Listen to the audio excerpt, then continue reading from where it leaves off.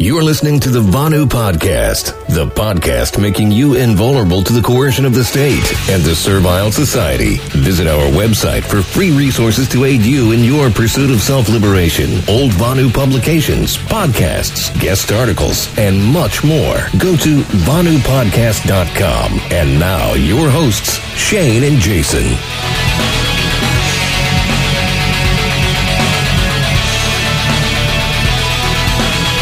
And welcome to the Vanu Podcast, the podcast making you invulnerable to the coercion of the state and the servile society. I'm your host, Shane, coming to you from the Free Republic of Pasnia. For more information, visit pasnia.com. Link will be in the show notes. So today I've got another, re-release for you from a previous LUA radio episode. It's titled Mapping the Second Realm with JoeSal, a gentleman that I met on Steemit. And Kyle was obviously there for this episode as well. But basically, the context for this was a couple years ago. June 4th, 2018 was when this was released. So it was within that past the previous week that this was recorded. Don't remember the exact recording date. But anyway, we had just recently finished up the Building the Second Realm series, and JoeSal had made some posts on Steemit. With some responses, some ideas, some of his strategizing, and we invited him on for an episode, and this is the discussion that came out. It was certainly a fun episode. I forgot everything that we went into since this was a couple years ago, but I think it's a really good supplement to our Building the Second Realm series, and we just dive into. We go more in depth, and I guess more examples are ran through. So hope you guys enjoy this episode. I will keep it short today. Thanks so much for tuning in, and until next time, stay safe and stay liberated. As I said, we do have an extremely special episode for you. Today we are joined by JoeSal, a gentleman I met on Steemit. He and I have been doing some strategizing on the platform regarding the Second Realm, and I found his insights and perspective to be highly valuable. For that reason, I invited him to come on and chat with Kyle and I. His name's Joe. If you want to find him on Steemit, it's at JoeSal, JoeSal. So, Joe, welcome to the podcast, sir. How are things going? Going pretty well. Happy to be here. I look forward to our discussion on Second Realm. Same here. So, I guess first off, why don't you introduce yourself to the listeners a little bit about who you are and what you do.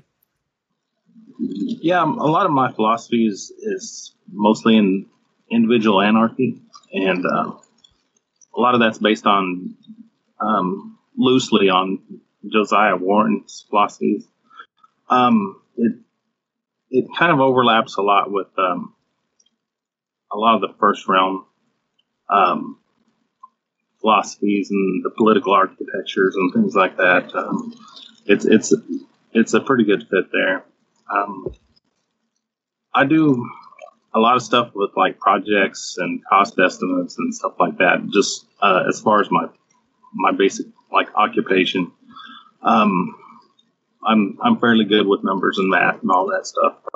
But I also kind of look at systems and how systems are built and kind of what their weaknesses and strengths are. I just do a lot of that basically. That's pretty much what my skill set is.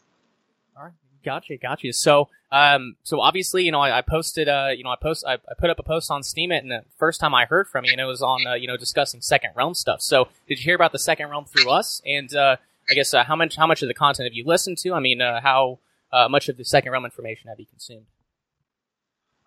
Mostly, I ran across what you had on Steemit, and I also went to the Liberty Under Attack website and read what you have there. I haven't made it completely through the book or the PDF yet online, but I kind of understand the concepts, and a lot of them overlap with some other things I've kind of been looking at. So, but it was new to me. I hadn't seen it before. Basically, what I read, what you posted. Gotcha. Yeah, and it's kind of sad, Kyle, right? I mean, so Anarplex.net is this fantastic website with so many great articles and books and pieces and all of that, and no one really knows about it. Like, when we started talking about hashtag Gora and Second Realm book on strategy, I mean, that was brand new material for a lot of folks. Which is, kind of depressing in some sense, but not really, because that gives us an opportunity to, talk about it. Again, with all the political crusading as well as the oxymoronic, anarchist politicians of one flavor or another, and like that's where a lot of the attention for a lot of people goes. I'm kind of not surprised. If you really think about it, I mean, even when we developed the FUTA, that Freedom Umbrella of Direct Action, and that whole series, which lasted quite a bit of time, even after all of that, still a lot of people's now that helped to promote the notion of direct action as I would say, the preferred alternative to political crusading. But even after that, still a lot of people's attention was still on public policy and whatever his wannabe Majesty the Shiny Rug was doing. Right. So I mean there was still a lot of that, but it did help quite a few people at the very least turn away from collective movementism and turn them away from basically controlled schizophrenia, or at least help them get started. Obviously not a 100% cure, but you have to put one foot in front of the other, and you have to take the first step. And I would like to think that stuff that we've done before is kind of the first step, or one of the first series of steps, whether it was the direct action series or whether it was the Building the Second Realm series and so forth, that these are like first steps, so to speak. Right. Yeah, I agree. And yeah, I guess I'm not really surprised either, except for the fact that the Second Realm book came out in 2013. That was definitely before, this most recent selection cycle. Yeah, I guess. Sure. Well, it wasn't heavily, but hold on a minute. But then again, yes, it may have been published in 2013, but it wasn't exactly heavily marketed, wasn't it? Right. And Shane, and you know what? Honestly, man, I think on this one, I think you deserve credit. I think you're their best, publicist, in a manner of speaking, their best marketer, because before you and before that Building Second Realm series, this wasn't widely known. A few people knew about it here and there, right? Smuggler knew about it. I knew about it. A few other people did. But then you kind of really made it go public in really more so than the way it is. And now it's a thing now. You've made it a thing, which is awesome. Not quite a trend, but close. Just like Vonnie. And just like we've done with Vonnie. Yeah, exactly. So, I mean, that's kind of the thing, if you're going to really promote something with the intention of, hey, people, instead of wasting your time with, basically, and this is NSFW, by the way, basically, instead of wasting your time basically jerking off, at least this time you'll have something to show for it. Yeah. That's kind of what I'm getting at. Yeah. Yeah. And it'll even feel better, right? Well, I don't know. I guess there might be a lot of masochists that love politics. They love the abuse. They love the abuse. And that would explain political crusading. It's basically the family-friendly version of BDSM, right? I guess. I don't know. Safe, sane, and consensual need not apply to politics. No, it does not. Sorry, Joe. Sometimes we do talk like this. Oh, no worries. I'm like you though. I give kudos to Shane. That's for bringing this forward and really putting it out there for second round. Well, I appreciate it, guys. But I didn't think of it. I just did some podcasts on it and such. But anyways, I guess let's go ahead and start getting into it. Now, Kyle, I know you haven't had a chance to read our Joe and I's back and forth on Steam It. I've actually been reading it right now as we've been kind of doing this. So yes, I have an idea of where you're both from now. Yeah. Fair enough. Okay, so I guess we'll still, for the benefit of the listeners at least, Joe, why don't you, I guess, kind of lay out your perspective on the Second Realm and kind of your, I guess, your insights and I guess, just the social construct aspect, the map that you put together, and we'll kind of start there. Yeah, I wanted to map out kind of the differences in the political landscape of where First Realm was, and then basically the different parts of Second Realm. At first, I started thinking of Second Realm being the entire lower Y-axis, the lower bottom. But what you have in the political landscape is usually your social constructs are on the left. And so you'll see the organizations and institutions and everything that's kind of a social construct that usually occurs on the left. Usually on the right, you see more individuals. It's oriented individually, and there's a lot more basically individual sovereignty on the right.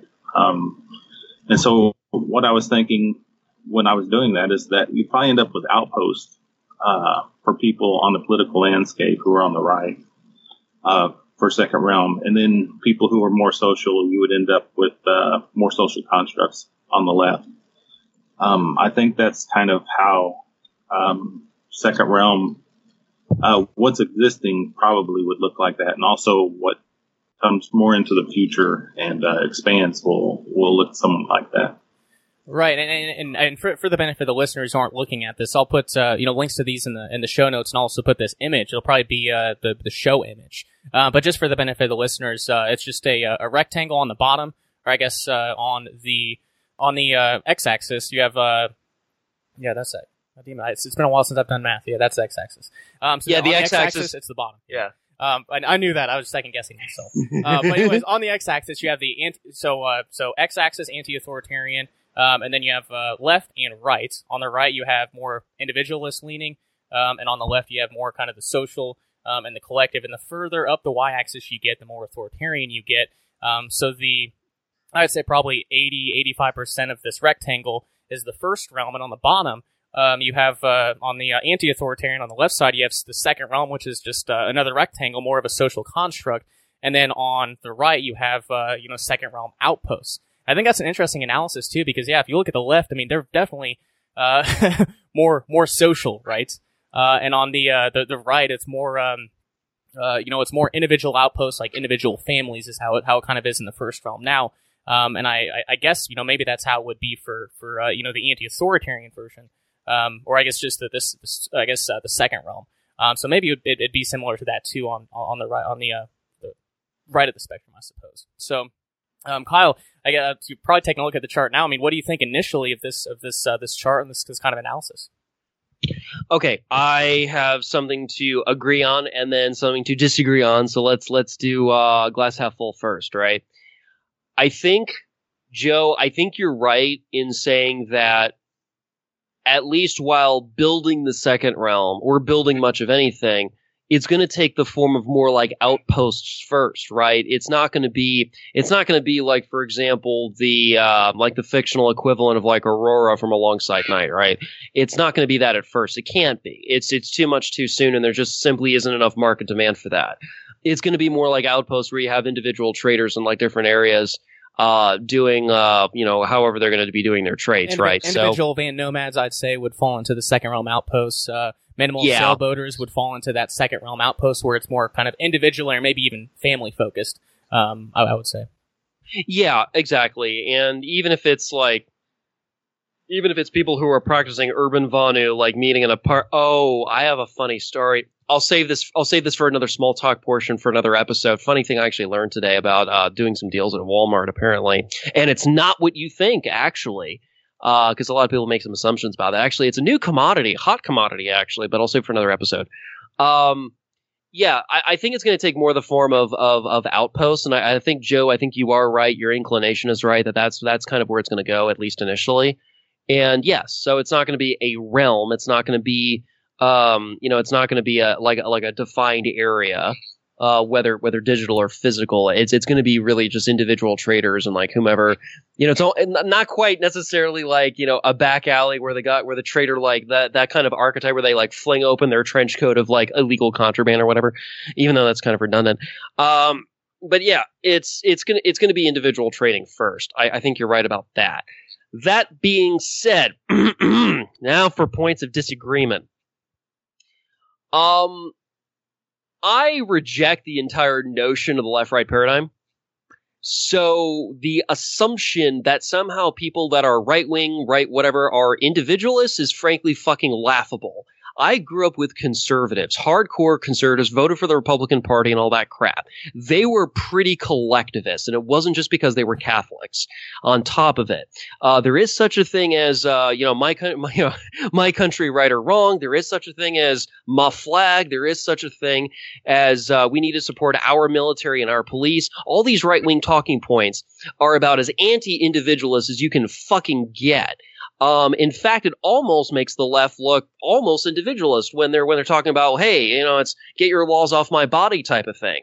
But of course, the collectivism of the right does not excuse the collectivism of the left. These are just different forms of collectivism. In fact, there's to kind of dismantle a popular song, fascists to the right of me, commies to the left, and here I am stuck in the middle with you. You know, and so there's that. I think what you were trying to get at, though, in the interest of fair play here, I think what you were trying to get at was that there's kind of a more individualist orientation and then a collectivist one. And I see that on the diagram as well. I think that's a better way of putting it. That yes, initially you would have the outpost, which would be the individual traders, and then you would have the second realm, which would be more of like a collection of traders that are all kind of next to each other, I suppose. And a goal of sorts, yeah.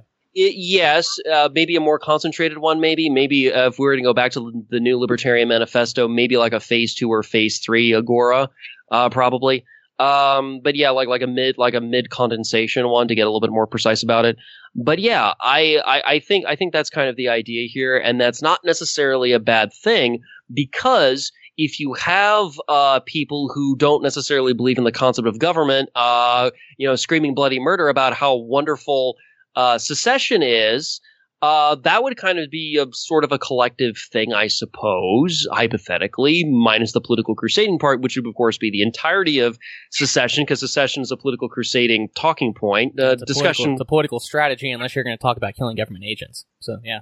Yeah, and at that point, it's not even really secession. You're just fighting for independence at that point. Yeah, then it's not maybe revolution. It's just, I guess, liberation at that point. Yeah.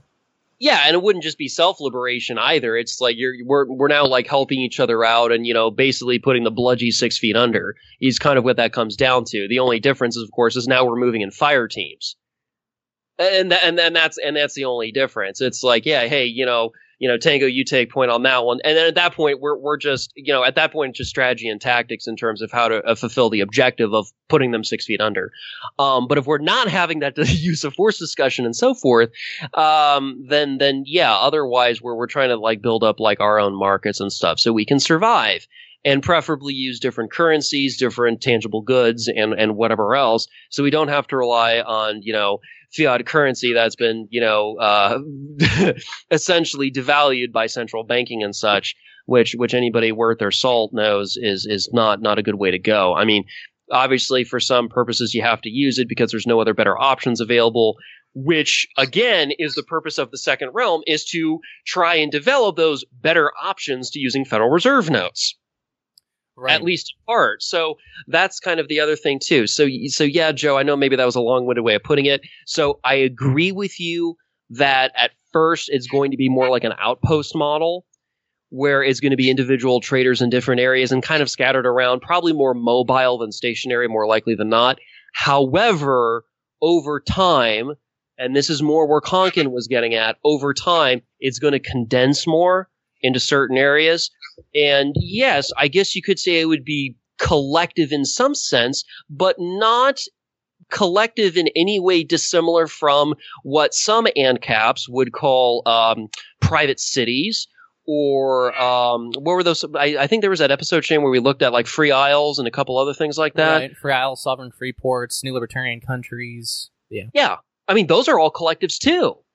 So I guess the second realm would be maybe like the better version of like those older concepts, I suppose. So again, I mean, I guess maybe what I'm kind of arguing for here is that maybe not all collectives are necessarily bad. So I mean, maybe that's as long as the individual doesn't get lost in the collective, which that's what happens with political crusading. But or you have your collective, right? Or you have your collective basically try to squish individuals, have to sacrifice them for the greater good and all this kind of status nonsense. Then yes, but yeah, it's kind of like as long as it's safe, sane, and consensual. Like, what's the problem here? Right. So, Joe, do you want to respond to Kyle? Oh, sure, and I don't think we necessarily have a disagreement. When you look at the political landscape, I want to make sure we're not talking past each other. When a conservative starts talking about their philosophy being on the right, and they start talking about collectivist concepts being part of that ideology, they basically take themselves out of the right. So what you're looking at there in the political landscape is not like a language that we normally use, like the conservatives are to the right. No, what you're looking at in that political landscape is more empirical. The ideology of it, you can't have a conservative who's a collectivist and be on the right. That doesn't make any sense. So we're not talking past each other. What you're seeing on the landscape of that is basically the empirical objectivity of the ideologies. Not the philosophy itself, right? Is that what you're saying? Right. I mean, you can't just say you're right on the right. You're on the individual right and still hold collectivism. That's inconsistent. That's not logical at all. Right. It's like when conservatives talk about they favor free markets or something. No, you don't. Yeah, because if they did, they wouldn't be conservatives. They would either be like us, or they would be just total, not even so much lefty, but like really like full blown, more honest authoritarians, like not just Hillary Clinton, but also like Feinstein and a couple of the others, where they're so nasty. Even a lot of the other lefties are like toned down on the statism, right? Like they're against guns and they're for the NSA and some other stuff. It's like, whoa. I didn't know you guys like the military industrial complex and wanted to grab our guns. Jesus, tone it down a bit. Smoke some weed, do something. Oh, wait, they want to grab those people and throw them in jail. It's like, wow. I mean, you guys make lefties look like nice people. Because at least the stereotypical lefties are like more like a kind of a Bernie Sanders Scandinavian socialism type thing, where it's all like lovey-dovey charity type stuff. Let's feel good. So at least and as bad as that is, they at least have some of their humanity still left, as opposed to being like these vipers who basically just want to basically, kill, kill. Like many soldiers are being taught now how to do in the military and so forth. Where it's just like steal, confiscate. I mean, that's the state, man. So yeah, whether it's somebody like Pelosi or Feinstein, I mean, I know this may sound strange. I wish specific politicians like those folks were lefties, because they're so far gone. Like even if we go back to this chart where it says about authoritarian, in the first realm, somebody like a Feinstein or a Pelosi would be so more Top like in the middle. Yeah, I would say, but like more like in the middle, but like way at the top. It's just like, I mean, they're like what, one or two steps away from Pinochet or Pol Pot, or pick a tyrant who may have had some flavor one way or another, but really at the end of the day was really just a monster. Hey, don't compare Feinstein to Pinochet. It might Pinochet's dead. Feinstein's not. Maybe the anarcho-capitalists start talking about, the Feinstein helicopters now. I don't know. Yeah. So really, the only thing I would really say about the diagram, I think this is like a good initial draft. My only suggestion would be, like in the lower left and the lower right corner where it says left and right, just like erase those. And then everything else I think is actually pretty good. So yeah, I've got authoritarian at the top, anti-authoritarian at the bottom, social collective on one side, individual on the other. The second realm would be closer to a social collective. The outpost would be closer to more of an individual, like not social collective. And so, yeah, just with that little correction, I think the diagram is actually otherwise not too bad. So yes, it might sound like I'm nitpicking, and maybe perhaps I am, but I would say otherwise, this diagram is definitely better than what I would ever come up with. So I think overall, I think it's at least a halfway decent idea. But of course, part of a free market in ideas or whatever is kind of having certain things getting tested, right? Much like argumentation ethics, Hans Hermann Hobbes' idea, which has been very much tested over a period of 26 years. And I would say like this diagram is like no exception, like kind of putting it against a cheese grater and see how well it goes, right? But seriously, man, I think seriously, Joe, I think this diagram for the most part is actually pretty good. Okay, yeah, it's based off the political compass. I'm not sure if you're familiar with that. Really, not much changes if you erase left and right.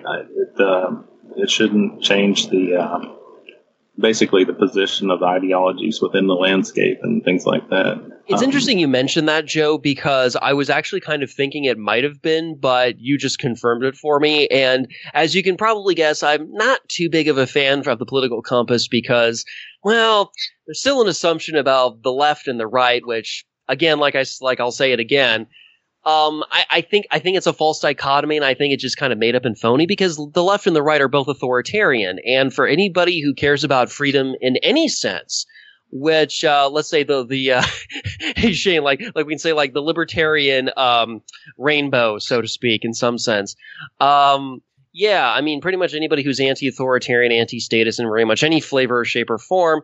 I would even say maybe even some of the anti-propertarian folks, even though they may not necessarily be great on their argumentation ethics, mean well, at least in some sense. So I think anybody who cares about freedom really can't really fall into left and right, because if I'm right that left and right are authoritarian, then they're kind of like right, and that would I guess imply that freedom then is somewhere in the middle of fascism and communism, and that's right, or even not the case. Right, or even if it wasn't those two specifically, like some sort of freedom is like a compromise between different competing authoritarian flavors of the month. So, this month we get Scandinavian socialism, and then the other month we get we get a nice, right-wing moderate corporatism. So it's not quite fascism, but it's the nice comfy one where, there'll be the equal opportunity policies where we don't discriminate based on, race, sex, ethnicity, and something else. But you know what? If you don't obey your boss and do what the hell he says and toe the party line and play office politics like I've been doing, then you can go find some other work, kid, and good luck paying your fucking bills. Because of course barriers to entry for entrepreneurs, you know how high those can be depending on the line of work you're trying to do.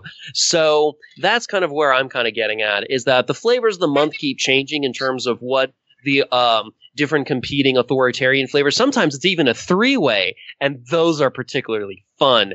But I'm just simply saying that, look, anybody who cares about liberty in any real sense can subscribe to any of the different strategies or truly ideological persuasions of one flavor or another, provide that, of course, that they kind of view the state as being evil. And then at that point, then people can debate about, well, is the state a necessary evil? Is the state an unnecessary evil? Maybe perhaps it's like an optional evil, like, I don't know, getting chlamydia or something. That's kind of where I'm more coming at it from. It's, I understand what you're saying, and that would be like all encompassing, like, basically the bottom area. But in talking with the people that I know, and there's not very many of them who are anti-authoritarian that I can really identify, that are extreme enough that I can kind of pick their brain and see what they're thinking. Those on the left that are really social, that's what kind of that's kind of their preference. Okay. That's what they, if they have their choice to be immersed in a social setting or being out by themselves, they're more comfortable in social setting. The more you get over towards the individualists, they're more, they prefer more, being more of an individual. It's, and another way I've kind of found to define these, people on the right, well, people who are more individual will prefer more individual constructs. Like maybe, defense. They may buy a gun and they'll get good with the skills of using a gun to protect themselves. They take basically security as an individual construct. Well, okay, but hold on. Let me just jump in for a second. Well, then by that reasoning, then only people who are lefties would ever form militias. You see the problem. No, you're absolutely right. I don't mean to sound like an asshole. I'm just saying if I'm going to take you seriously with your line of reasoning, then, and using the context of your example, like self-defense and all that, you're basically saying right-wing people would never form militias ever because they're so really more, you're making them sound more like they're... Don't they rely on the cops for a lot, or don't they, praise the cops for defense too? Yes, that's true, Shane, but hold on. I want to be very precise about this, and I want to be fair to Joe, okay? Joe, if I'm using your line of reasoning correctly, and correct me if I don't want to misrepresent anything, if I'm going off what you're saying using the context of your type of example, then what you're kind of implying then is that right-wing people would never form militias ever, and only lefty people would ever form militias ever, or at least be more likely to in terms of their preferences and so forth. But actually, it's almost a little bit worse than that. You're almost making it sound, in one sense, like right-wing people are introverts, and that lefties are extroverts. And because they're extroverts, therefore they're more like socially, I don't know, more likely, do a beer bong at a. I know I'm sounding like a little bit like a comedian tonight. I don't know. It's, I guess, the mood I'm in. But it sounds like more like lefties would be more doing like a beer bong, whereas like the right wingers would be like, nursing a scotch, late night at a bar, at like some out of the sideway bar where they can kind of be alone by themselves, sort of. I mean, that's what you're kind of making it sound like. Now, is that a fair descriptor of what you're getting at, sort of? Well, what I'm trying to say is people's preferences, they vary. And the amount of kind of like their tendencies to lean towards individualism, there are those people. That's reality. And there are people who tend to lean more towards social. And I think that's reality. That's kind of where I'm basing some of that off of. I'm not saying that there's the same people all across that. It's not the same. People have different preferences. Okay. And so what you're seeing is a split in preferences. I think even in Second Realm, you would see these preferences. Even if after all the building and everything, I think you would still see preferences of people more comfortable on an individual basis. And you'd see some people who are more comfortable in social settings. Right, and then the reason for that, yes, you're absolutely correct, and the reason for that is that there will always be a market demand for that kind of thing, right? Not everyone wants a bustling, thriving, figurative or literal underground market, like if there was a way to bring into the real, like IRL, like an Aurora, or any of these other, or a Hardyville, or any of these other kind of fictional descriptors of what would basically be underground markets of one kind or another, where it's almost like something you'd see out of like an Indian city or something, where it's like a bustling, almost like a farmer's market type thing, at least in some sense, that it would be more like outposts. Like you have to kind of go out of your way to go find like one guy, and then you would trade with him, and then you would go and then go find a different guy, and you'd and as the customer, you'd basically be kind of hop, skip, jumping around the different outposts, the different merchants, if you will. Hell, they would probably be traveling merchants. And Shane, you were kind of mentioning that a little bit ago. The outpost would probably be the different van nomads trading and such. Right. And to jump in on this, I'm thinking about myself personally. In the Second Realm context, I mean, what would I prefer? And I think I'd prefer both at times. There are times I want to be in, isolation, and there are times when, it's nice to, be with other people. So yeah, there might be preferences, but I don't think they're always going to be, fluid and consistent. Right. So. Yeah, and I'm obviously I'm going to be a little bit hard-nosed about this one, but my preference obviously is for the Second Realm, the actual Second Realm, not necessarily the outpost. I understand that there is a market demand for that, and that's good, and it does have its advantages. However, there's one very important thing that's actually missing, and it's the entire notion of mutual aid. I'm not saying the different outposts wouldn't help each other when they could, but let's be honest, if they're outposts, it's going to be very much catch as catch can, at least in some sense. And even if they were, like, let's say physically like 10 miles away from each other or something, or, they can help each other, I guess, but because there's a distance, whether physically or in some other context, there's not exactly going to be a lot of help if, like, say, the Bludge decide to take out 1 or 2 or 5 of the outposts. And would you still have that same Second Realm culture too in the outposts, or would that be relegated to, I guess, more kind of the social construct variety? It's possible. That's an interesting question. It's possible, but I want to give Joe a kind of a fair shot here. Let's just assume that the culture would be the same, more or less, or at least with certain varieties. I'm saying that even if the culture wasn't an issue here, I still think the mutual aid angle is something to not be ignored, because when you're in the Second Realm, and let's say the Bludge decide to do a raid. Well, because everything is done correctly, or at least it's supposed to be. Like, everybody can be evacuated, kind of like what happened in Alongside Night, like with Aurora. Everybody got evacuated, all the merchants got out, people had enough time, like everything was smooth as ice. With your outposts, I guess something could be arranged between like neighbors or something, or different merchants, but that's no guarantee of anything. Underground railroad. Connecting the different outposts. I would say in terms of mutual aid, whether it's an emergency situation like evacuating the customers and the merchants, or it's more of a day-to-day thing like, hey, do you mind if I, use some spare cash or something, or whatever like normal favors would be. I think it would be a lot easier going the more what according to this diagram would be more the collective approach personally. I think the outpost does have some advantages. I think mobility and a few other things are there, but the mutual aid, I mean, Joe, unless you would like to speak to that, I don't see a lot of mutual aid going on if people are going to basically be every man as an island. I just don't see it. Yeah, exactly, and that's kind of what I was kind of looking for you. I mean, you're the guy who's seeing Second Realm as the social construct, and I don't have access to people who would necessarily see it that way. So it's definitely good that I get feedback from you on this, because it's hard for me to step into your position. I mean, you see things like this that you see things differently than I do. And not that I'm saying right or wrong. It's just you see things very different.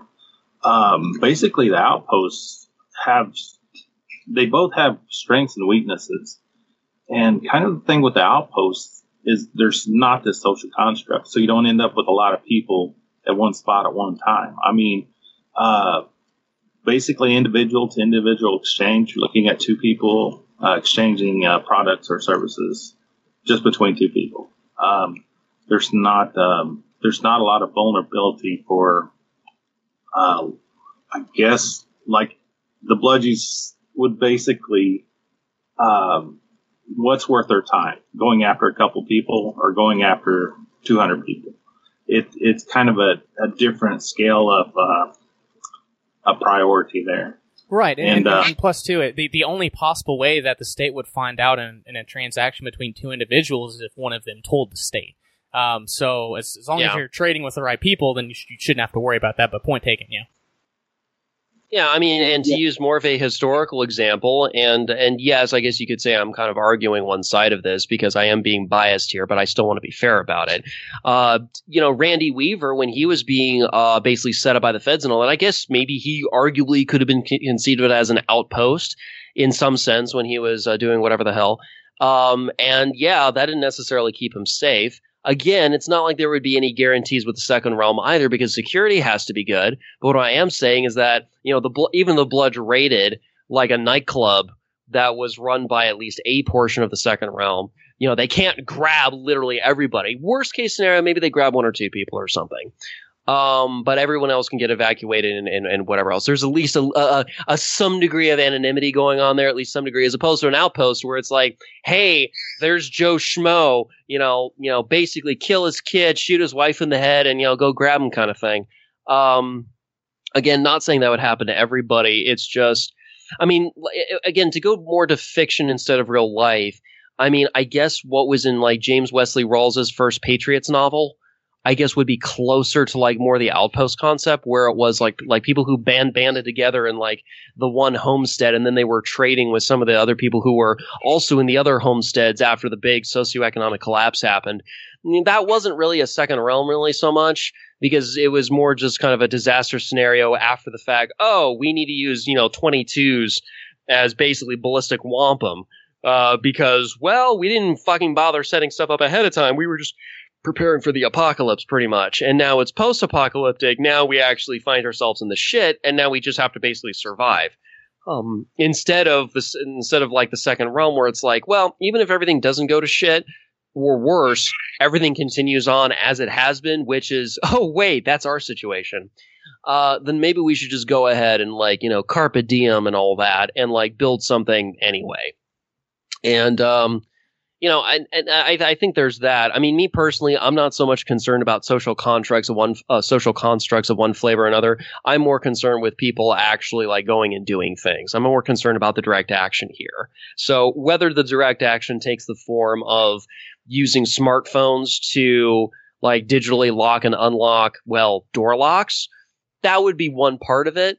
That anonymized remote controlled access control, I think, is rather important, whichever form that takes, because the next evolutionary step beyond that is, of course, the remote controlled, weapon, defense systems, like remotely accessing gun turrets as one type of example. It's stuff like that I'm more concerned with. I don't personally care whether people are grouped together physically in one space and they have a rave, or they make a lot of noise in, like, let's say, an abandoned warehouse that might upset the bludge if somebody called them. Or they're doing more like an outpost model where it's like, family A at, this homestead and family B at a different homestead. And maybe they like meet at a crossroads and trade, raw milk for bullets or something.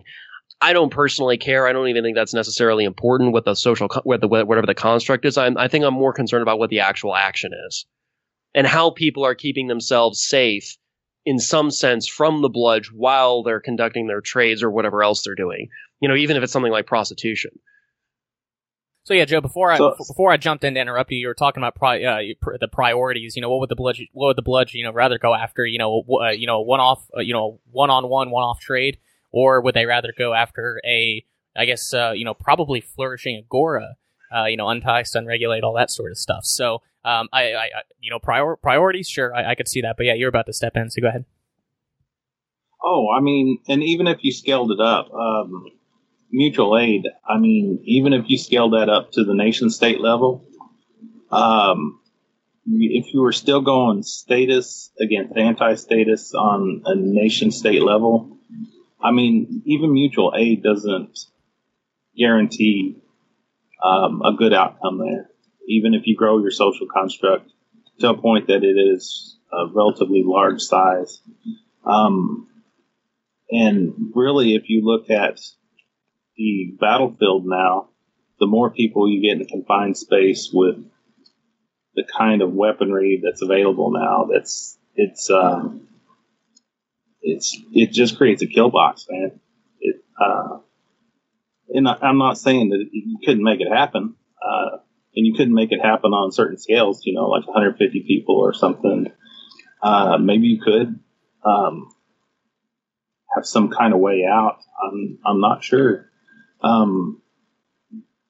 The technology in its current state it's a really difficult situation out there. I don't know if you fellas saw Enemy of the State. You mean the Will Smith and Gene Hackman movie? Right, where they were videotaping. They could they basically put a satellite over. They could see what car was traveling where at what time. They could run it forward or backwards and see where everything. Now that technology was pretty old when they made that show. And it's more advanced now. Yeah. Yeah. So I'm thinking, even if you had a fairly large group and y'all jumped in vehicles and y'all went different ways, I'm not saying this is so, but there's a very good possibility that they can forward or reverse imagery of that area and find out where everybody goes. And not everyone in the second realm will be well versed in security culture, or be able to lose somebody. That's why the proxy merchants exist. Not everyone would be extremely well versed in security culture. Obviously, there's a baseline, right?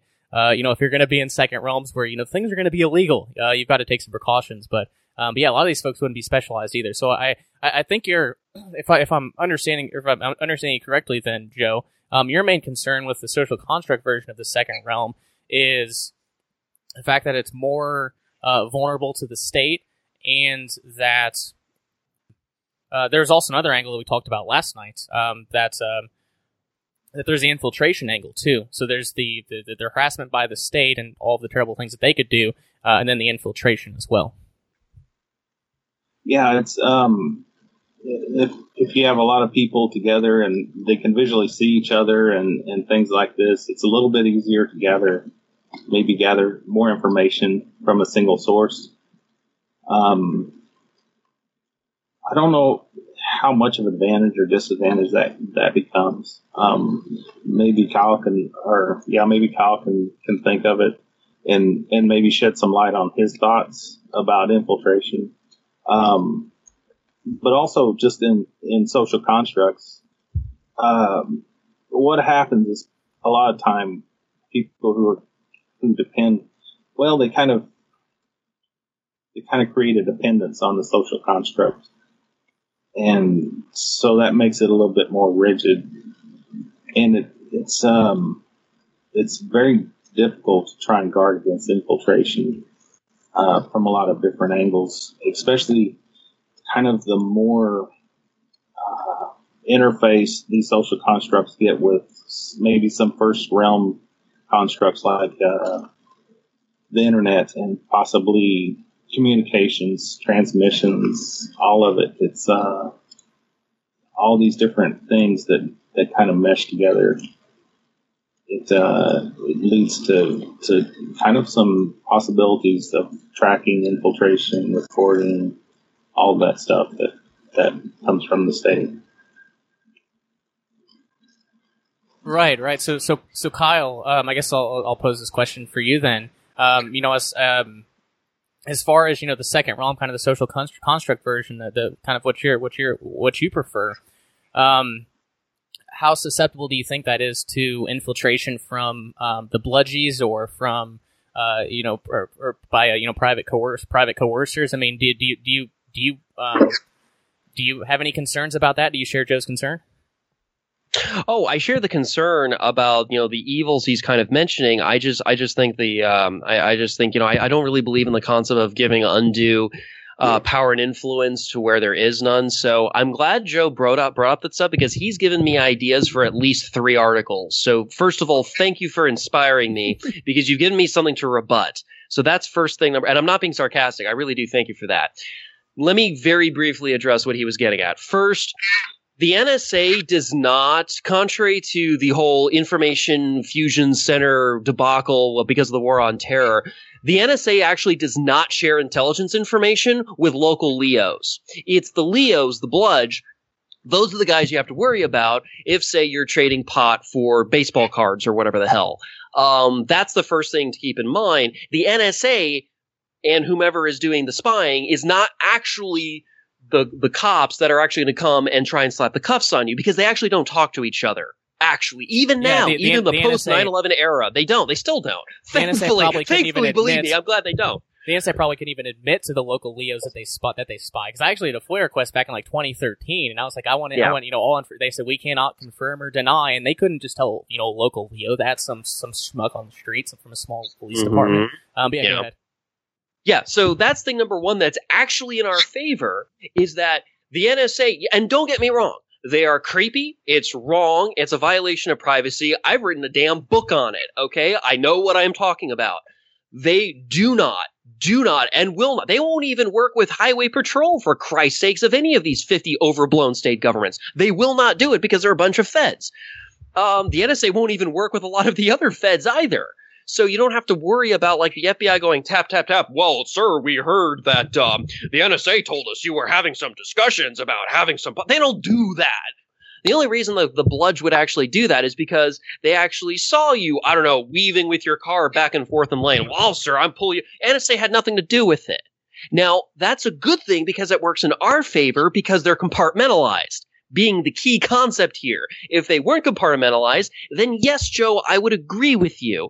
However, that is not the case, last time I checked, at all. So first, that's the first thing that helps us. Second thing that helps us is that in terms of different activist groups of one kind or another, or shall we say people who practice direct action getting infiltrated by God only knows whom the fuck ever, first off, most of the collective movementists of any kind don't practice security culture. Again, that was like a major chapter in my last book. I know what I am talking about. I have documented at length whether it was Those assholes on the board of directors for Jews for the Preservation of Firearms Ownership who completely tanked their organization by selling out their membership lists to God only knows whom the hell ever it was, or many other examples I listed at length, and I would love for you to read it because it's some really awful history that is documented, but it wasn't assembled all in one place before, which is what I did.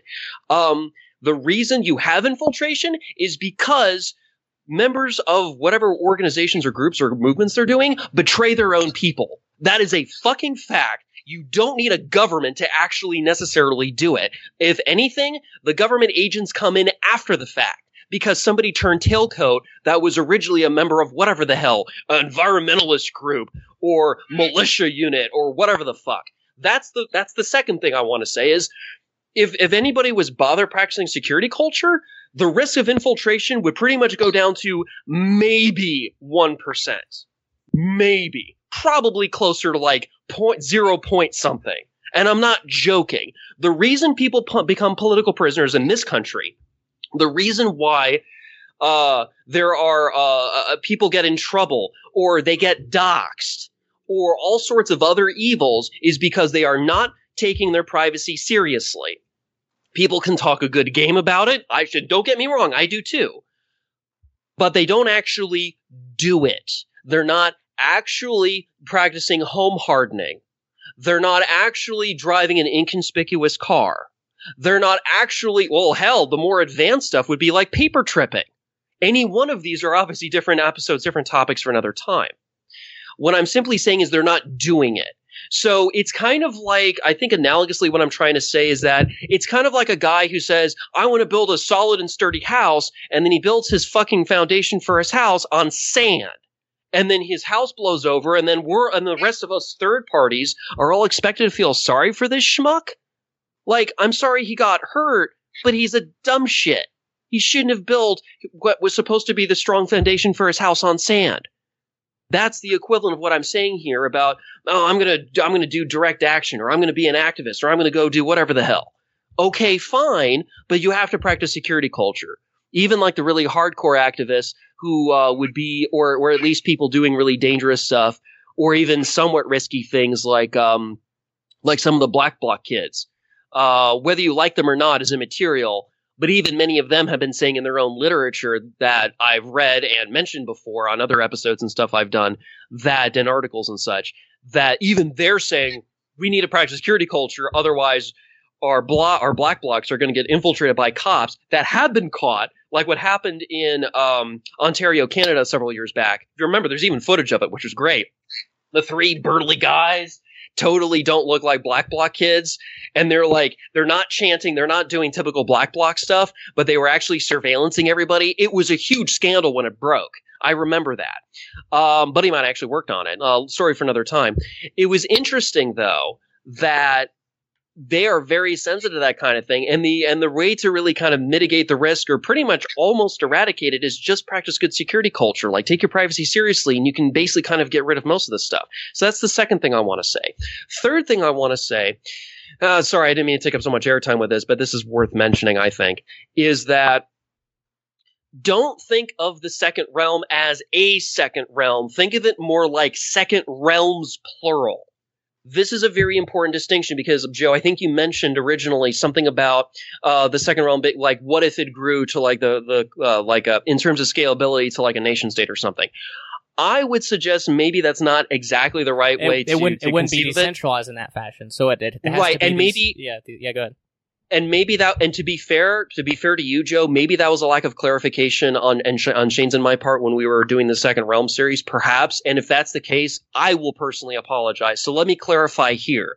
It's better to think of the Second Realm as a series, a multiplicity, a free market selection of second realms, plural. So, for example, you can have a second realm in Philadelphia, a second realm in Austin, a second realm in different areas. But wait, not just one limited to any one of these cities. You can have multiple ones. So maybe you can have one in South Austin and another one in Cedar Park or Round Rock, or to go to Philadelphia, or any place else. You can have second realms just dotted all over the place. So it's better to think of second realms, plural, as more like a distributed network.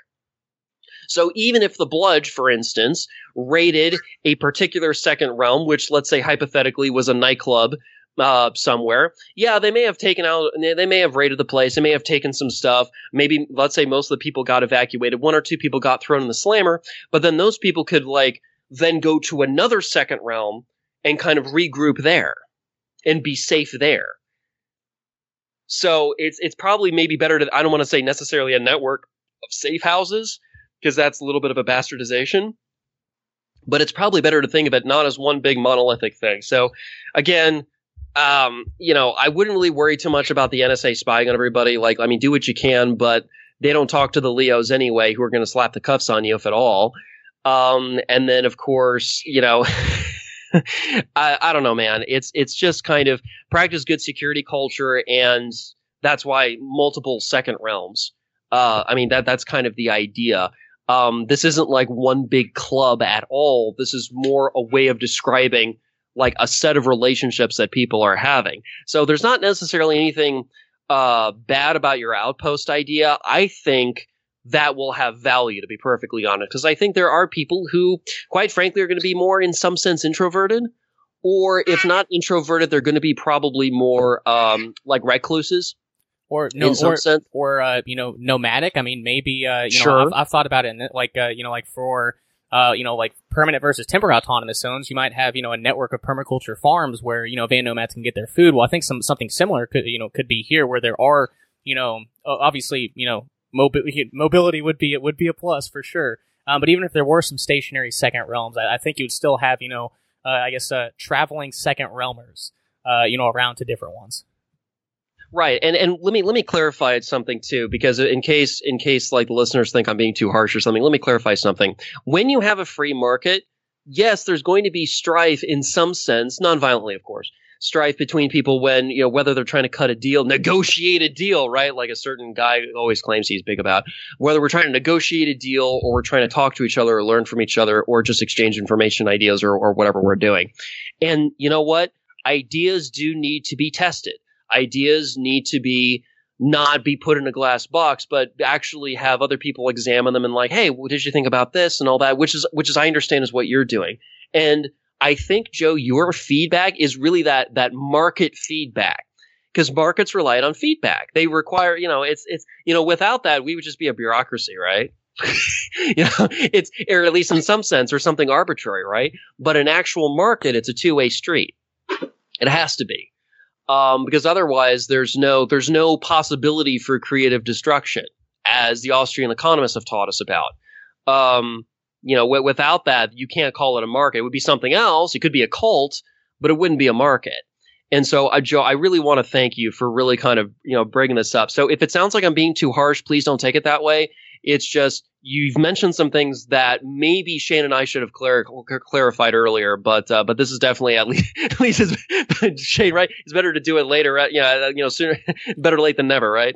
Yeah, exactly. And it's not like we could have, done a private series for Joe and then had him on during the actual series, because he found out about it through the series. So there is that. So we're about an hour in. I guess there were some other ideas that you I guess developed in some of your comments. Did you want to speak about any of those, like your cold trading idea, Joe, or anything else? I wanted to kind of address those three topics that Kyle had. Go for it. And this is just kind of I don't know, maybe just things to think about. Not necessarily anything whole cloth or anything like that, but just things to think about. I do agree that law enforcement officers, just basically as they are, wouldn't have the capacity to kind of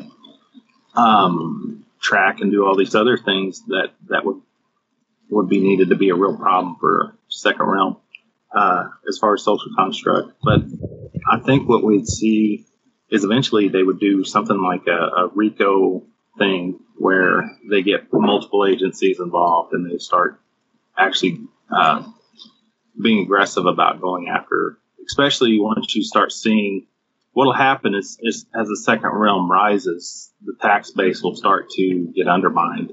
And so people will start to be more after organizations that aren't supporting the nation state. And what'll happen is as the nation state starts to collapse from its own weight, they'll start a push for more confiscating more wealth.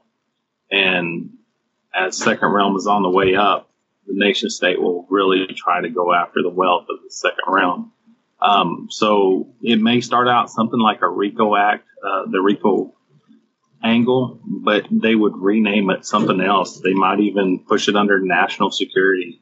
And I think there's a large possibility for maybe not going on past observations of the way the state basically approaches these things, because I think the state can modify the way they operate and actually use the technology out there to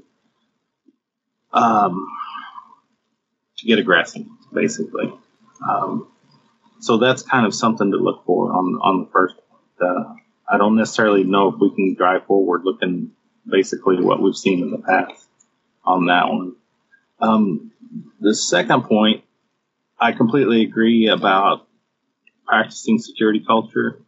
I think that would be really important for like the social constructs of the second realm,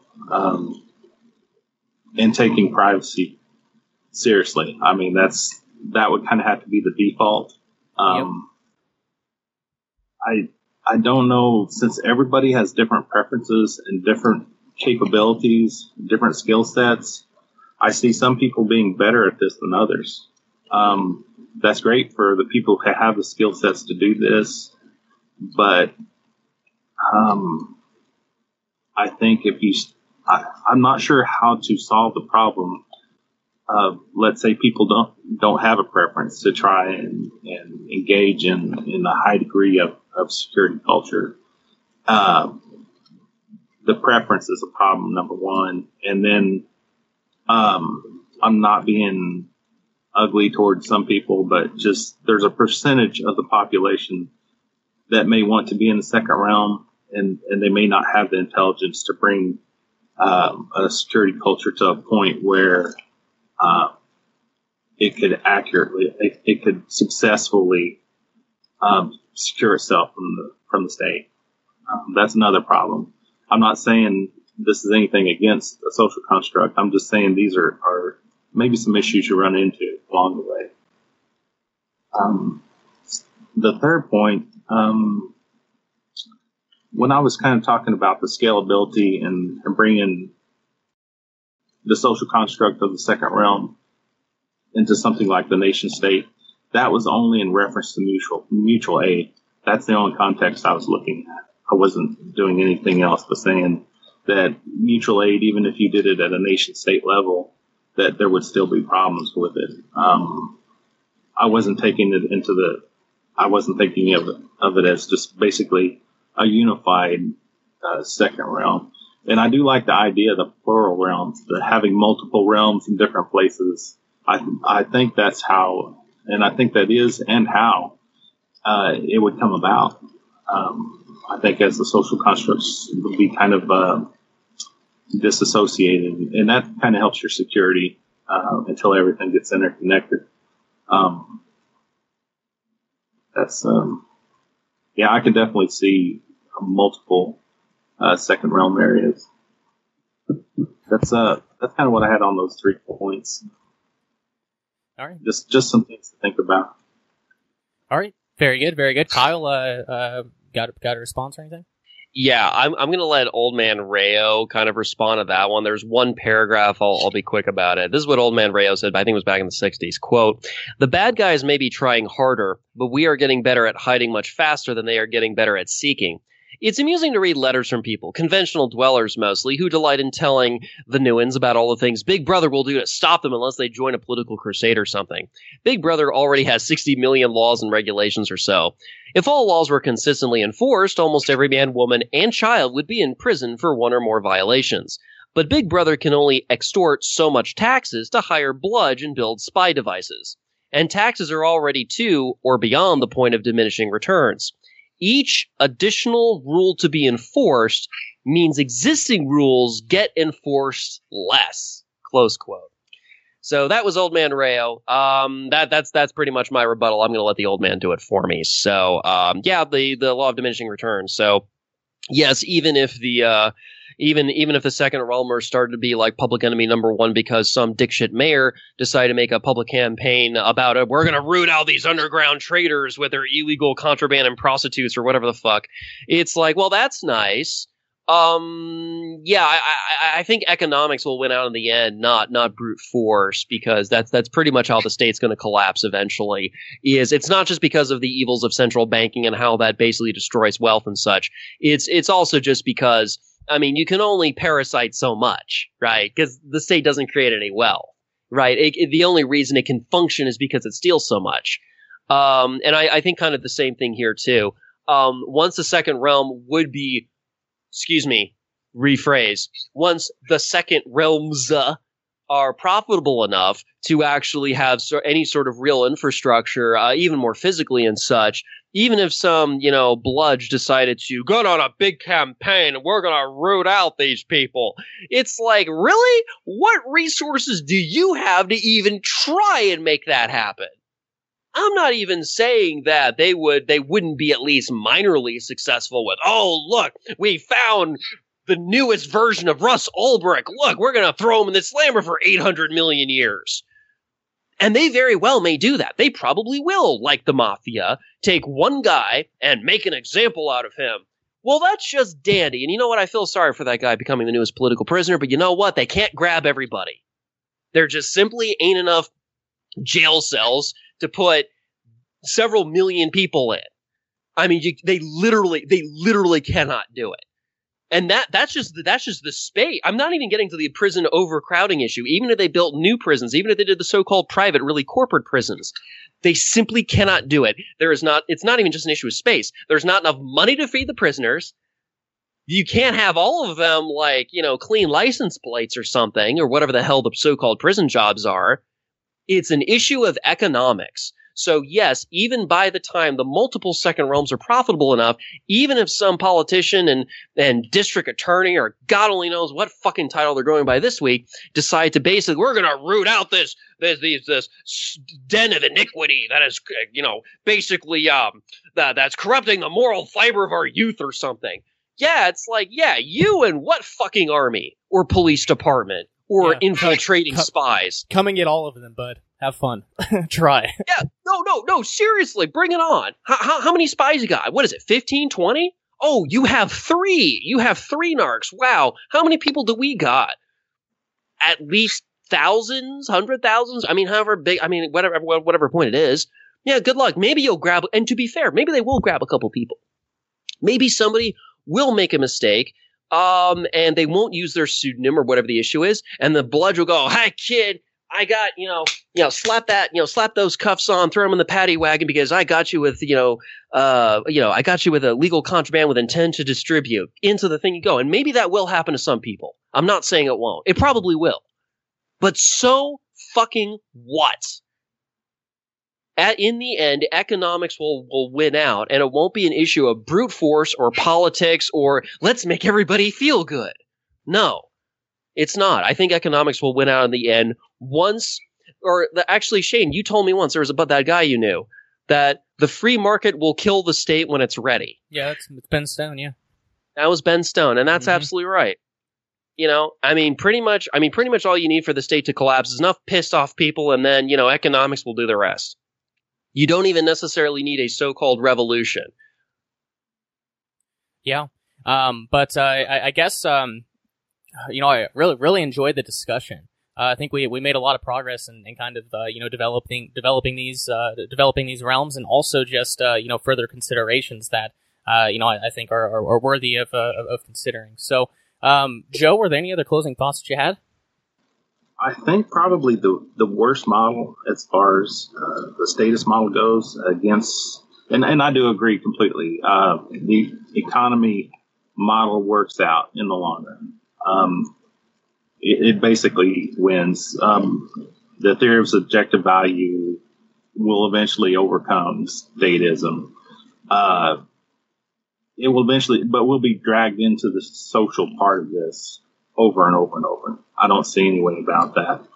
Kind of the worst case scenario that I can kind of have you look at is kind of Russia in the Stalin era and the KVD, the police force at that time. They weren't worried about putting people in prison. They would just take them out and eliminate them. So that was actually a fairly efficient way to take out their opposing factions. They were successful at that. They might not have been successful at economic principles, but as far as having the first realm nullify any second realm, they were very proficient at that. I don't know if we're at the point yet, though, politically, where the state could just, start offing people without a trial. Now, there are a lot of, really bastard authoritarians out there, sure, on the left and the right, both, the parasites and also the producers. But I don't think we're at that point yet where they can just start dragging people, unless they do. Hey, there are black sites, right? So I guess maybe they'd do it covertly. I guess that'd probably be the best way to do it PR wise. But yeah, go ahead. Yeah, I don't say we're there yet. I say it's definitely a place we could be, and even when you get to that point, I mean, even if they were doing some of it now, we might not know about it, and that's kind of a problem. Because the entire propaganda machine is out there. I mean, we're better informed now because we have sources like this. But it is the worst case scenario. That's not necessarily the scenario to use, but it's just something to be aware of. And one other thing too, if that really was starting to happen, word would spread. And at that point, then, maybe it would be, if it's a life and death situation, maybe at that point it's not, okay, go ahead and remotely, activate those turrets or those, whatever defenses, maybe it's time to start shooting back. And maybe not, I don't know. But if it's a life and death situation, then it'd escalate the second realm too. Because that's a violation of their autonomy. And, self-defense is obviously important. Yeah, and that's also something else, is the state is very proficient in electronic warfare. I mean, they've been doing it for, a little while now. So they're very good at about electronics. And even to kind of go against that, you'd have to harden everything electronically that you had, and that's not necessarily easy to do. Hey, we've got our crypto anarchists, man. You don't underestimate them. Yeah, well, if you don't mind, let me just mention something. If it really did come down to a use of force issue and really not much of anything else, so let's just hypothetically say maybe I really was wrong. Maybe economics has nothing to do with this, and maybe the real achievement of freedom will be by force of arms. If that is indeed the case, which I don't really subscribe to, but let's just go ahead and say it is, then what would probably happen is that this would be like the Vietnam War, except with the technological roles reversed. So basically, I think you can kind of guess who would win on that one, pretty much all other factors being equal. And that's before you consider other advantages, such as whether it would be the jackals or just assassination markets more generally, or even the concept of vigilantism more generally. I mean, it's I really don't. And this is where I don't like this type of argument that many of the ANCAPs make, that the state is all powerful. And even some other types of anarchists have said this too. Like, the state is all powerful thing, we can never fight against it. No. They're not that good at what they do. Yes, they may have some, not even all of them. I just put out a post on Steam about this like yesterday or today. Can't remember which one. I'll have to look at it. Yeah, Shane, you think something like dealing with the omniscience of state or something. It was one of Rayo's quotes, obviously, that sparked it. Yeah, go ahead. I mean, yes. The state likes to think of itself as omniscient, as omnipotent, basically as being God, essentially like a deity. But it's not. It's just composed of individuals who believe in the same awful superstition, which is, of course, the entire notion of authority, which, as Larkin Rose has mentioned, is the most dangerous superstition. That being said, of course you don't want to underestimate them. Of course they can kill you over a parking ticket, as Lou Rockwell and others have mentioned. Of course, I'm not ignoring that. I just don't believe in this concept that the state is all powerful. They're not. They can be defeated. In fact, the Texas Revolution of 1835 and 36 kind of showed you can totally take out a state, provided that you have enough, wherewithal and enough people behind it and so forth. I mean, if it was true that the state was this omniscient, all-powerful thing that we can't ever fight or whatever, technological status, be irrelevant or just damned or otherwise not important, then I guess Sam Houston and everybody else and the Tejanos, who are the local natives here in Texas and so forth, would never have been able to take out Santa Anna's Mexican forces after he abolished the Mexican Federal Congress, capped the state militias, and basically might as well have suspended the Mexican Constitution of 1824. Which basically eventually led to the massacre at Zacatecas, which nobody likes to talk about, because we'll all talk about the Alamo. We won't ever talk about what happened at Zacatecas, which was the real war crime, because everybody got murdered there. So it's kind of like, no, the state is not all powerful. Yes, they can rape, kill, pillage, and even commit genocide. Sure. I mean, go to the not-so-Civil War. Yeah, there was Sherman's March to the Sea. Yeah, he murdered people, just like Santa Anna did at Zacatecas. Yeah, sure. I'm not ignoring any of that. But you know what? They're human beings. They bleed the same. Oh, absolutely. I got no problem with saying that. I agree with most of that. In fact, if you take all the basically armed enforcement wing of the government, their numbers are only about 1 million. And if you take basically gun owners across the nation, there's like 30 million. So even to start into that direction, it's like 30 to 1. I mean, I like those. Isn't there some quote about, on the first day of hunting, like there are more, Wisconsinites out with guns than there are, in the military. Like there's some ridiculous something like that. But I think it's not even so much the number issue, because you also have to factor in kind of the issue about training, which I do think is relevant. But even when you factor that in, I think the most important factor, even when you do account for training, which would actually reduce the ratio down from 30 to 1, by the way. So that is in the state's favor a little bit. I would say more, because remember, they kill a lot. So to some degree, the position that the state is omnipotent is a little bit stronger on that one very precise point, like the special forces guys and so forth. If you want to go really like Black Ops and all that, it's not even so much that. I think the most critical factor is the will to fight. And Americans just don't have it. Even Texans, for the most part. And I know I'm going to get crucified for this, but so be it. And you know what?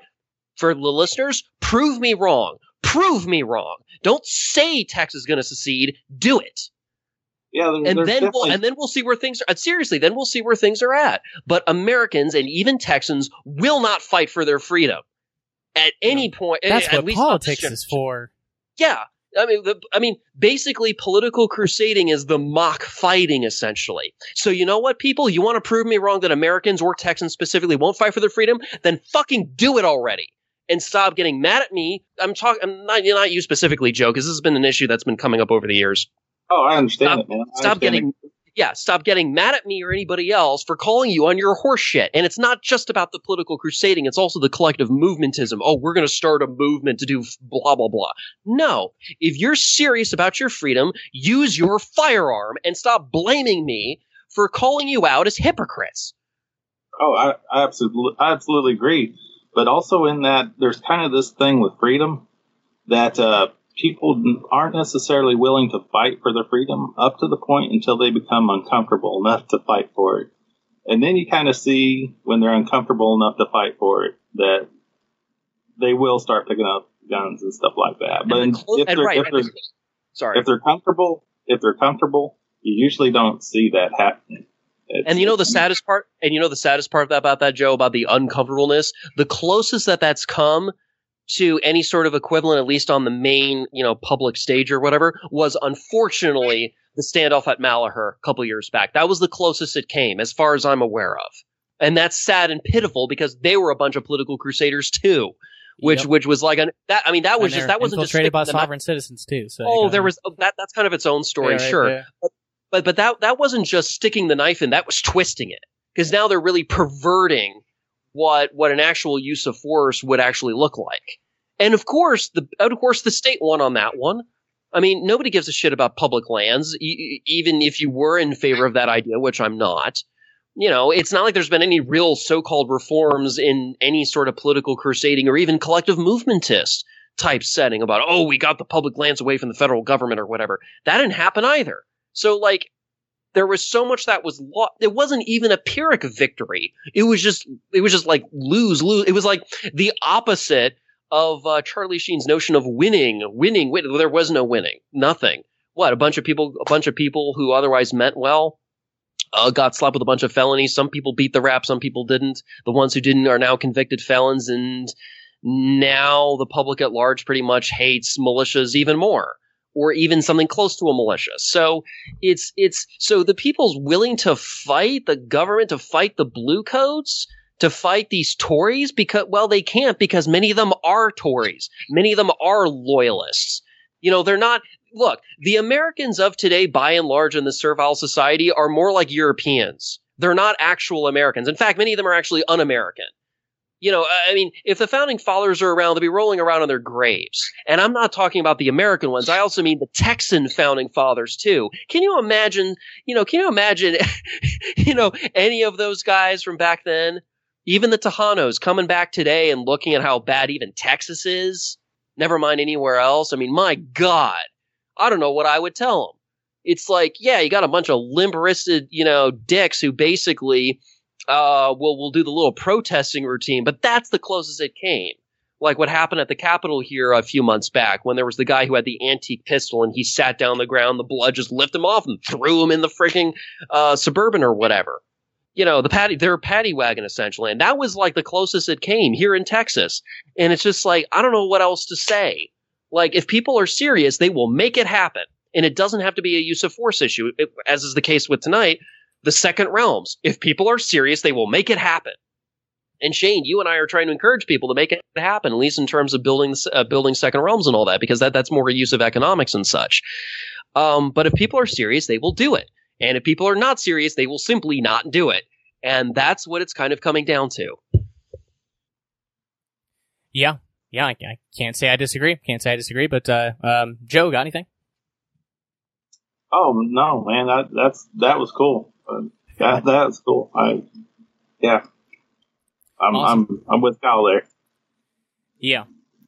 And there's also we've talked about guerrilla warfare on this podcast before, and I'm actually reading a book now, Kyle, that you might be interested in. Next month I'll give it to you and you can read it. It's called Brave New War: The Next Stage of Terrorism and the End of Globalization by John Robb. Really interesting. And kind of the warfare is changing, and it's more it's not so much about troops on the ground anymore. It's more so like what the guerrillas are doing in the Middle East is just destroying infrastructure. Like, it can spend, $100,000 to take out an oil pipeline, and it causes the, whatever state it is, Pakistan, Iraq, Afghanistan, costs them millions upon millions upon millions of dollars to fix. Anyways, I just want to toss that in there. That's, if that scenario did ever come about, it wouldn't necessarily be, I don't think the numbers would necessarily matter, a whole lot. I think it would more so just be the strategies and tactics, kind of like what Ben Stone talked about in his books, Sedition, Subversion, and Sabotage. Was there anything else you want to talk about, Joe, before we close this out? No, we covered a lot of ground today. I think that it was definitely a good discussion.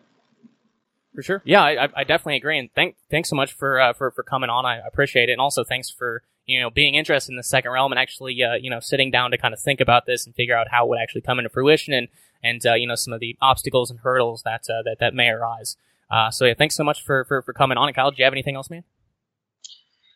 I would just simply say that, again, if people want to make things happen, they will. And obviously, Shane, like the episodes you've done and so forth, like you're trying to help people, encourage them to, do things if they seriously care. Again, I'm not in the business of encouraging people to do foolish things. I'm simply in the business of asking them to basically, put their money where their mouth is.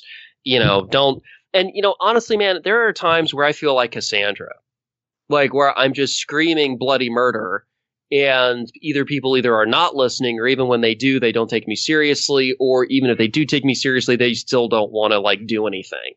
And I'm still going to be Cassandra, because apparently that's in some sense who I am. But yeah, I'm not a soldier. I'm not a cop. I mean, my my use of force is pretty much going to be to the extent of, oh, I'm gone fishing. I killed a fish because I'm hungry. I mean, that's pretty much my extent of use of force, if that counts at all. So some people who have kind of accused me of not practicing what I preach they're idiots. That's not the point here. The point here is that there's other people who have been saying over the years, who I don't want to give free advertising to, who've been saying, we need to like have a revolution to like kill the cops or whatever. And it's like, fine, go do it. I mean, if you're really serious, like, don't waste time on the intertubes or being a journalist or anything else. Like, if you really are serious, if the situation is really that bad and your life is really that terrible and you've got people around you that you claim agree with you and all that, like, seriously, like, organize and do it. And if you don't do it, then I think that kind of shows that you don't even believe what you're saying, or at least in some sense, it's kind of like a force show, like Dungeons and Dragons role playing type of thing. Right. And that's why, Shane, like even with the Vonu podcast, like that's why the focus there is like lifestyle changes, and that's stuff I'm actually doing. So yes, there is a time to, basically, call truth to power or whatever. But I don't know. There are times where, I kind of wish people were more sincere about, claims they were making, but the fact of the matter is that they're just not. And I think Old Man Rayo kind of understood that as well, which is why he decided to go more with lifestyle changes, because that is what he actually had direct control over. And apparently that seemed to work the best for him. And so far, my own practice of it is yielding the best results for me. So I have no issues, basically, I don't want to say necessarily goading, but let's say pointing out people's controlled schizophrenia when they claim to be sincere about use of force issues, and then I point out how insincere they actually are, and kind of showing the insincerity on their part just in general. So yes, even if it was more about second realms and building second realms, or building an agora, or practicing Vonu, or any of these different libertarian strategies, the fact that many of them are not doing any version of any of these kind of shows that they're really just not sincere. And so much of the servile society is filled with people like that. And unfortunately, that's just kind of where it is. You don't look at what people are saying, look at what they're actually doing. And obviously, like, the stuff you're doing is good and so forth. But that's just kind of where I'm at. And I know people mean well. And look, I know there's barriers to entry and I know there's obstacles and stuff. But, at some point, something's got to give, right? And, I mean, personally, like, I'm trying to get my own business going. Like this is where my focus is. So yeah, I don't mind taking a break from the stuff I'm usually doing during most of the day to kind of call a bunch of people a bunch of hypocrites when in fact they are. And I know for a fact they are, because that's what I used to do pretty much all the time at one point. And now I'm doing other things with my life to basically try and be more productive. And also, to be fair, practice what I'm preaching too. Because I think at the end of the day, integrity is where it's at. Right. If you have somebody who's an authoritarian, I just don't want somebody to be a lefty authoritarian, right wing, whatever. Be a really nasty authoritarian like Feinstein or Pelosi or somebody, or even worse. Like, really just go all out. Like throw people in jail, pass laws, write 20 million ordinances, like really just clamp down on people and really wield power, kind of like the fictional Frank Underwood from House of Cards wields power like that. Like, really go all the way. Don't footsie it. Like, do it all. And similarly, with a lot of people, when they're saying, oh, we want to have a use of force, and like, okay, fine, go do it. You say you want to. You say that's the solution. You say all this, then do it.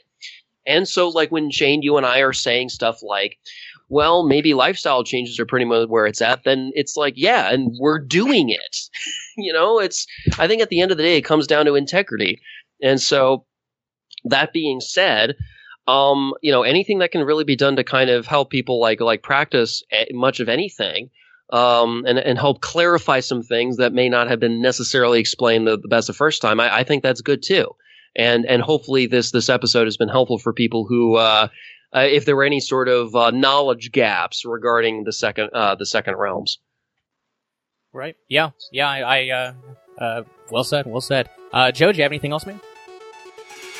Oh no, man, I'm good. I think we covered everything, and Kyle's been very informative, and it's been a really good discussion. I like Kyle's position because I see more of that position. It just helps me out. It's right. Yeah, it's been great. Fantastic. So yeah, Joe, thanks so much for coming on. Again, you can find him at steemit.com/@JoeSal. I'll put all those links in the show notes.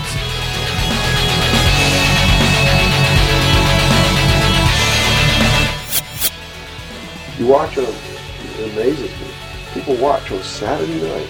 Cops, top cops, tough cops, 911. All of these stories that are glorifying the police state and falling right into the manipulation as they watch police with no search warrant,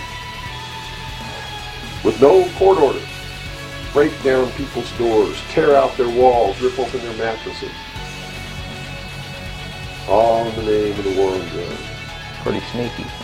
Pretty sneaky, all right. You see them stop people in the streets, and the guy's got $400 in his pocket. They don't press any charges. They didn't even have any reasonable suspicion to stop the person and search him. And what do? They take their money. And they don't give it back. And America's watching this. And the stupid idiots, yes, you stupid idiots, you sit there and watch it, not realizing that when you take away that man's freedom, you've also taken away your own. You see, because they can do the same thing to you. Just because you talk a way that they don't like you talking, or because you wear red shoes and they don't like red shoes, they can do the same thing to you. And under the new law, without a court order, without a search warrant, they can break down your door, they can rip open your mattresses, your couches, your walls, they can trash your house.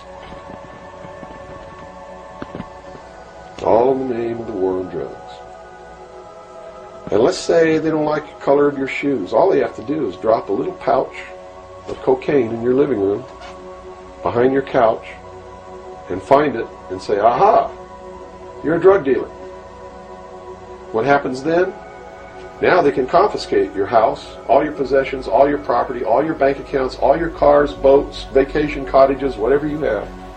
And they can auction it off within 24 hours without ever even pressing charges against you.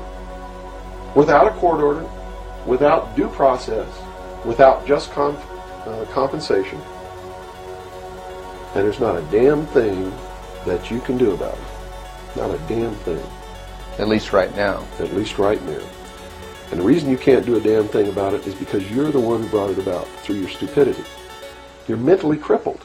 You're operating from a position of ignorance, apathy, abdication, irresponsibility. We're losing our country, our freedoms, everything. Now, these are strong accusations of the American public. What do you hope to accomplish by angering the very audience that you want to watch and listen to you? Go prove me wrong. Go make me the idiot. In so doing, you're going to find out what the truth is, and maybe you'll wake your ass up. And if you do, maybe we can save our country. Because I don't really care at this point whether you get mad at me or not. My country's disappearing. My freedoms are disappearing. My daughter's going to live as a slave in the world order if you people don't wake up and help me. So, if I had a 2x4, literally, I would smack you upside the head with it. I don't care if you get mad at me. It's beyond that state. You know, I'm willing to put my life on the line. Why would I care if you get mad at me? Mm-hmm. You know? People say, well, don't you feel threatened? Don't you feel like your life is in danger? Are you kidding?